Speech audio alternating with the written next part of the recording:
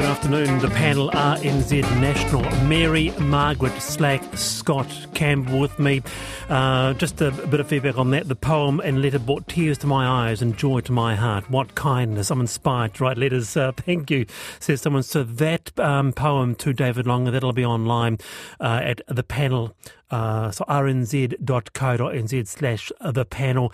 Also pictures we talked about of the pink and white terraces we discussed on the website after the show. To this, first up, the government has unveiled new legislation to tax multinational companies that provide digital services. The bill will be introduced to Parliament today. The likes of Apple, Google, Meta pay little, if any, tax in Aotearoa despite making money here. For example, in 2017 it emerged Apple had paid no tax at all in New Zealand for a decade despite sales topping $4 billion in that time. So this will be expected to bring in $222 million over 4 years. Now, Professor Michael Littlewood from the Faculty of Law, Auckland University, whose research interests include tax avoidance and international tax. Professor Littlewood, welcome. Hello, good afternoon. Good afternoon. And you wrote a report on just this topic not long ago. Tell us about that. What did it recommend? Well, the OECD is the source of these proposals, and the OECD idea for taxing digital services, taxing large multinationals on digital services income, is stalled, and so a large number of countries, and New Zealand, are putting in place unilateral digital services taxes, partly so that something is done in the meantime, pending the OECD proposal happening, and also to increase the political pressure to improve the odds of the OECD project making progress. Yeah, so as it stands, the tax will be applied at 3% on gross taxable New Zealand digital services revenue. And is that a similar rate comparable to other countries? Is it enough? What do you think, Michael? It probably isn't enough, but it probably is comparable to what other countries might do. It might be slightly heavier tax than it would appear because, as you say, it's going to be imposed on gross revenue, not on net income. So that the rate at which companies in this country pay tax is 28%, but what they pay tax on at 28% is their net income, which is their revenue minus their expenses, whereas the way this digital services tax will work, it'll be 3%, which is obviously a lot less than 28%, but the 3% will be applied to the gross revenue without any deduction for expenses. Okay, yeah, that's interesting. Stay there. Let's bring in our panel, Mary-Margaret. I'm curious to know, what are the biggest challenges in achieving multilateral agreement for international tech regulation, and why has the process stalled? There are some quite difficult technical problems with how to make a tax of this nature work, but there are, more importantly, political problems. So that if you think of the large multinational companies that carry on heavily digitalised business, you will find that many of them, perhaps most of them, are American, and the Americans are opposed to this project. Why? They're opposed to American companies paying tax, particularly on income derived by American companies from countries other than the US. So really the implicit United States government's position on this is that US companies paying very little tax on their income, particularly their offshore income, is a price that's worth paying for continued dominance of the global economy by large American companies. Oh, I see. Scott Campbell.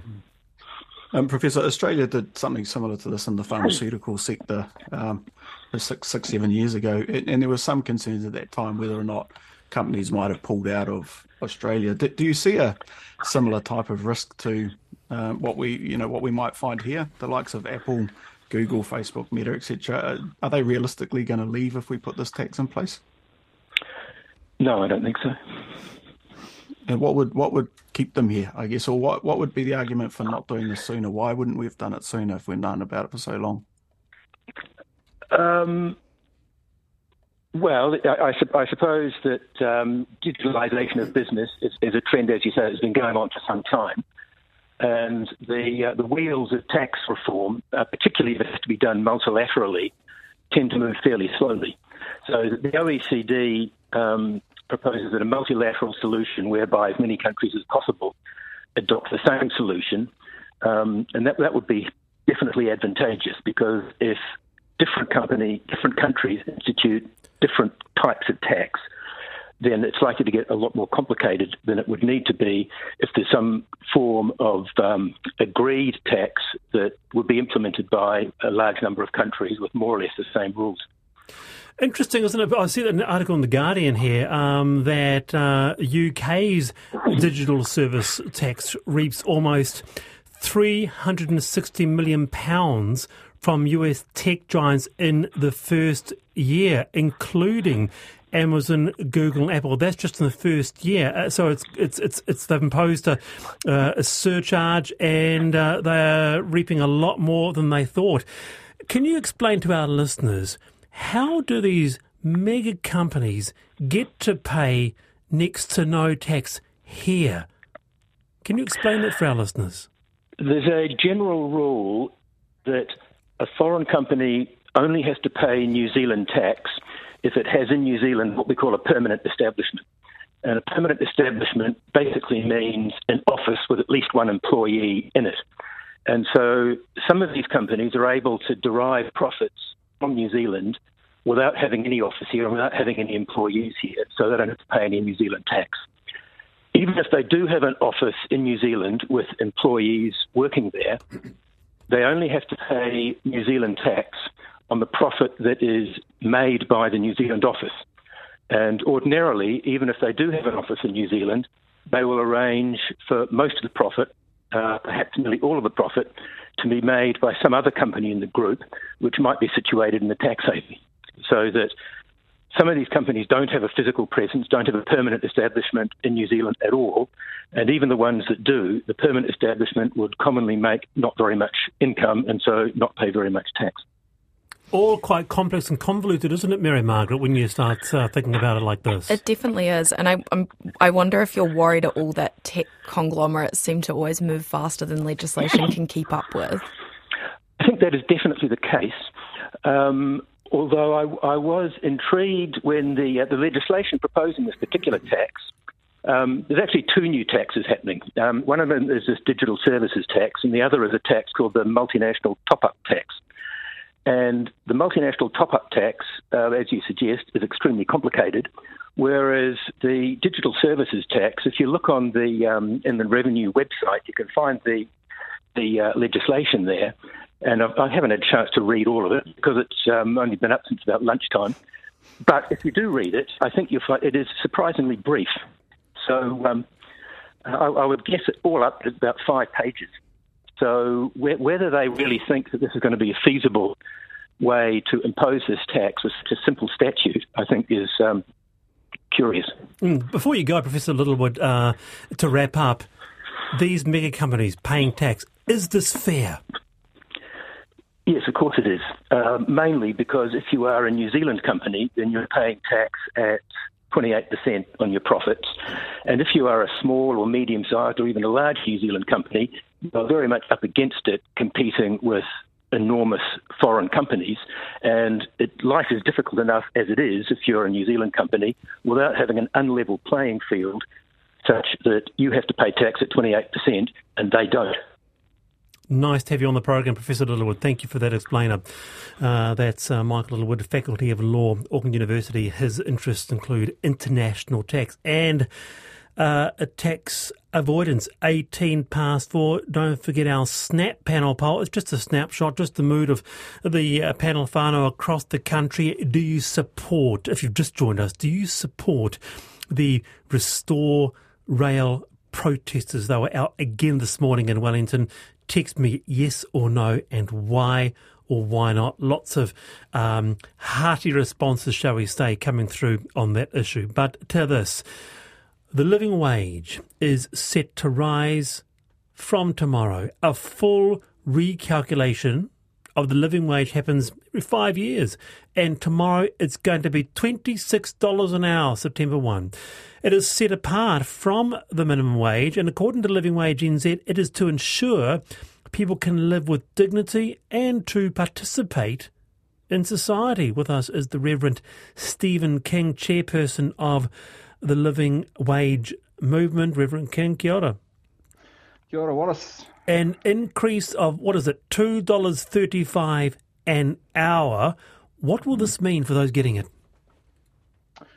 Oh, Wallace, we constantly hear stories in our movement from hard-working families in New Zealand who, on minimum wage jobs, who it's just impossible for them. We had one story of a cleaner that whose car had broken down, and he was working 2 jobs on minimum wage. His car had broken down, and he wasn't able to afford to get that fixed. And so his shift finished at 2 a.m, and he had to wait till 6 a.m. every morning to catch the bus back to where he lived. So that's the kind of thing, that's the kind of gap that the living wage seeks to make up. It's the difference between the $5 fee for the kids to be able to join in at basketball. It's the difference between getting a car repair. That's what it does. So it's real significant change for families that need it. Yeah, I'm just looking here. The first living wage in the country was set, $18.40 back in 2013. Minimum wage that same year was $13.75. I'm interested to know, Stephen, what do employers say to you about why they decide to sign up? Because it's opt-in, isn't it? It's opt-in, absolutely right. Look, we are in an age where many companies are looking at what makes their business a sustainable business. And caring for your staff is part of that sustainability equation. And in fact, Radio New Zealand became a living wage employer in June this year, and that living wage accreditation occurred as part of your sustainability drive and across all aspects of the business. And so that's why employers do it. They value their staff, and they recognise that in the same way that they are concerned about their supply chain, they're concerned about the people that deliver the services or manufacture the goods or whatever it is they do. That's why they do it. That's why companies opt in. It's because it's part of their ethos of just overall wanting to have a good business. Stay there, Stephen. Mary-Margaret. As Wallace pointed out, the minimum wage and living wage are set apart, aren't they? I wonder, are there changes that you would like to see beyond increases to the living wage, more structural changes to fix the system that we're working with? Oh, that's a very good question, Mary-Margaret. Look, this idea of ensuring that workers are paid a living wage is not a new idea. I mean, as early as in the 1890s, I think one of the popes wrote a paper about, he was looking at the change in society as it became a more urbanized, industrialized society. And he raised the question saying, well, what if the system never pays enough for these people to live? And that's been a question that's gone on since that time. And actually, that's the point that we have a minimum wage. The minimum wage came in 1946, and at that time it was 83% of the average wage. But in 2012, it had dropped to 53%. So this idea that somehow, if we leave the economy to do what it needs to do, that the lowest paid workers in it will be able to achieve fair and equitable lifestyle. Scott. It just hasn't happened. Yeah, so there's plenty of things that we could do. Scott. And I don't disagree with what Stephen's saying in the main there. I think that as a business owner, we do have to take into account it can be a false economy sometimes, because you're bringing up the wages of the living wage, and I agree people need to have the money to live, absolutely. But what that means for some employers is that they might have to lose one or two staff to actually pay for those rises. And, I think we need to, there's a balance in that, absolutely. And I think most employers that you talk to now, as Stephen's already outlined, will build it into their ethos and their business. And it's a discussion that we need to have with all parties inside the actual tent talking about it. Otherwise, we can get to a place where putting a squeeze on business owners, and it becomes really difficult for them also. Fair point, Stephen. Yeah, and Scott, that's really interesting, because if you think about the businesses that were the sort of the early adopters of a more just, equitable ethos, there's 370 odd businesses who are accredited across New Zealand, which is supporting 53,000 families with the living wage accreditation. But a lot of those early adopters were small artisan companies that, as they put together, they built that into their ethos. And we get that the times are hard at the moment. And so we work closely with our employers because, they're really important. They've chosen to support their people, which is what the point of our movement is. And so I think that it's a change in attitude. It's more about attitude than economics, I think, a lot of the time. And, we're seeing increasingly large organisations, and it's not... what's the makeup? What type? Is it your corporates? Is it a small roastery or cafe on the local corner? What sort of people are involved? Oh, certainly your local roastery on the corner, cafes, those kind of artisan-based businesses. And the Bankers Association came on board, so all New Zealand's banks are... well, they can afford it. They can, but they didn't have to. So we are very appreciative that they chose to pay their cleaners and their security guards the living wage. We have councils, a number of councils. Wellington City Council was the first adopter of that. We just had the Canterbury Regional Authority come on board. So councils are leading some of that attitudinal change across the community. So it's actually across the spectrum, and I encourage listeners, if they want to jump in, to see the type of companies. It's all up on livingwage.org.nz. If you look at our living wage employers, you can search by region, and it's an amazing cross section. You can go and have a look of New Zealand. Reverend King, kia ora. Good to have you here on the panel. Okay, thanks for having me, guys. Stephen's the chairperson of the living wage movement there. Scott Campbell and Mary-Margaret Slack with me. Can I just raise this issue? I feel the need to read out this email.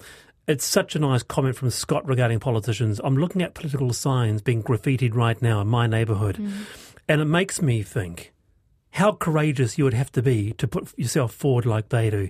Yes, politicians deserve a scrutiny, but we need to keep a balance. It's becoming just too toxic. Who would do the job? Who would put their hands up to give the job a go? Who would? Says, and I'm thinking about that, and we're driving past because little juniors learning about politicians and placards and why they do it in primary school. Driving past, and every single billboard, Scott, graffitied, marked, vandalised. It's so sad. It really sad, and I think it's that point that you just made. Why would somebody put themselves forward for that? And then we go on and ask the question, well, why do we not have better people putting themselves forward for local councils and the likes? And why would you, when you're seeing some of the vitriol that's going around? We don't always have to agree with each other, and we never will, but at least be respectful. Yeah. All right. Agree to disagree. That is going to be a theme tomorrow on Friday's panel at 4:25. Do listen in. Do you say thank you to the bus driver when you get off if you take public transport? This was raised by Newsable on Stuff, that it is the Kiwi way to say, thank you, driver. It's a rite of passage. A friend of mine from North London, a guy called Rob, I think you know him, Mary-Margaret, he said, well, they never say thank you, that it's your job to drive the bus, not in our culture, he said. So should you say thank you to the driver? Mary-Margaret. Always. I like to say hello as well. I don't think we should ever miss an opportunity to connect with another human. You might make each other's day, getting on and But it's their asking how each job. other are. You're far away. You know, they're at the front. You're getting out the back. Isn't it patronising? Patronising? I don't think so. Thank you, driver. I think it's nice. I like the opportunity to talk to a stranger and put a smile on each other's face. But to Rob's benefit, I will agree that in London they do tend to get on the bus on the back, whereas here I always say hello. But if someone says hello but maybe not thank you, I would understand that a little bit more. But yeah, in London it's a bit different because you're getting on and off on the back and you can do a whole bus ride without seeing the driver. Maybe that makes sense. Yeah, well, anyway, I did a snap poll about this yesterday evening, Scott. So I counted 18 people getting off the bus, consecutively. Of the 18, 6 people said thank you, driver. And actually, I was quite amazed. I thought it would have been more about 12 or 13. But no, it was 6 out of 18. What bus route was it? It was the 195. It was the 195. It was. I tell you what, Scott is not well to do. It's just highly average. But a beautiful suburb. So we were, myself and my partner, we were out for lunch yesterday and we went to this cafe and I said thank you to the cafe team as we were walking out the door and people turned around at me and looked as if I was some sort of weirdo. But it's just the courteous thing to do, isn't it? I think so. Thanks. Well, I can understand at the cafe because they're there. Thank you, great, great coffee. But this is a bus. Why say thank you, driver? They're service, though, aren't they? They're Aren't they both providing services. you a service? I agree. Do you, when you're walking around the street, do you say good morning to passers-by? No, of course I don't. Really? Yeah, I do. Give it a go. To strangers. Yeah. Small town New Zealand thank you to always you does. as well too, Wallace, at the end of the show. Providing a great service. Isn't that intrusive? You walk past, it's a busy street. Good morning. They don't know you. What You were don't the know other them. 12 people doing when they got off the bus, though? Were they too involved in looking at where their card was being put? Or Yeah, exactly. So they just tagged on. I was watching very closely, Scott, because I wanted to get this poll right. So 8 of 18 people, 6 people said, thanks, driver, or thank you. Various responses. And of those who didn't, how many were on their phones? Quite a few. Yeah. Anyway, your thoughts on that? Should you say thank you, driver, when you get off the bus here in New Zealand? Yep, I say g'day and thank you to bus drivers. Being pleasant doesn't cost anything. Someone says on Fortnite you can thank the bus driver. Most gamers do too. All right. Yeah, we're on the panel. NZ National, we have Mary-Margaret Slack, Scott Campbell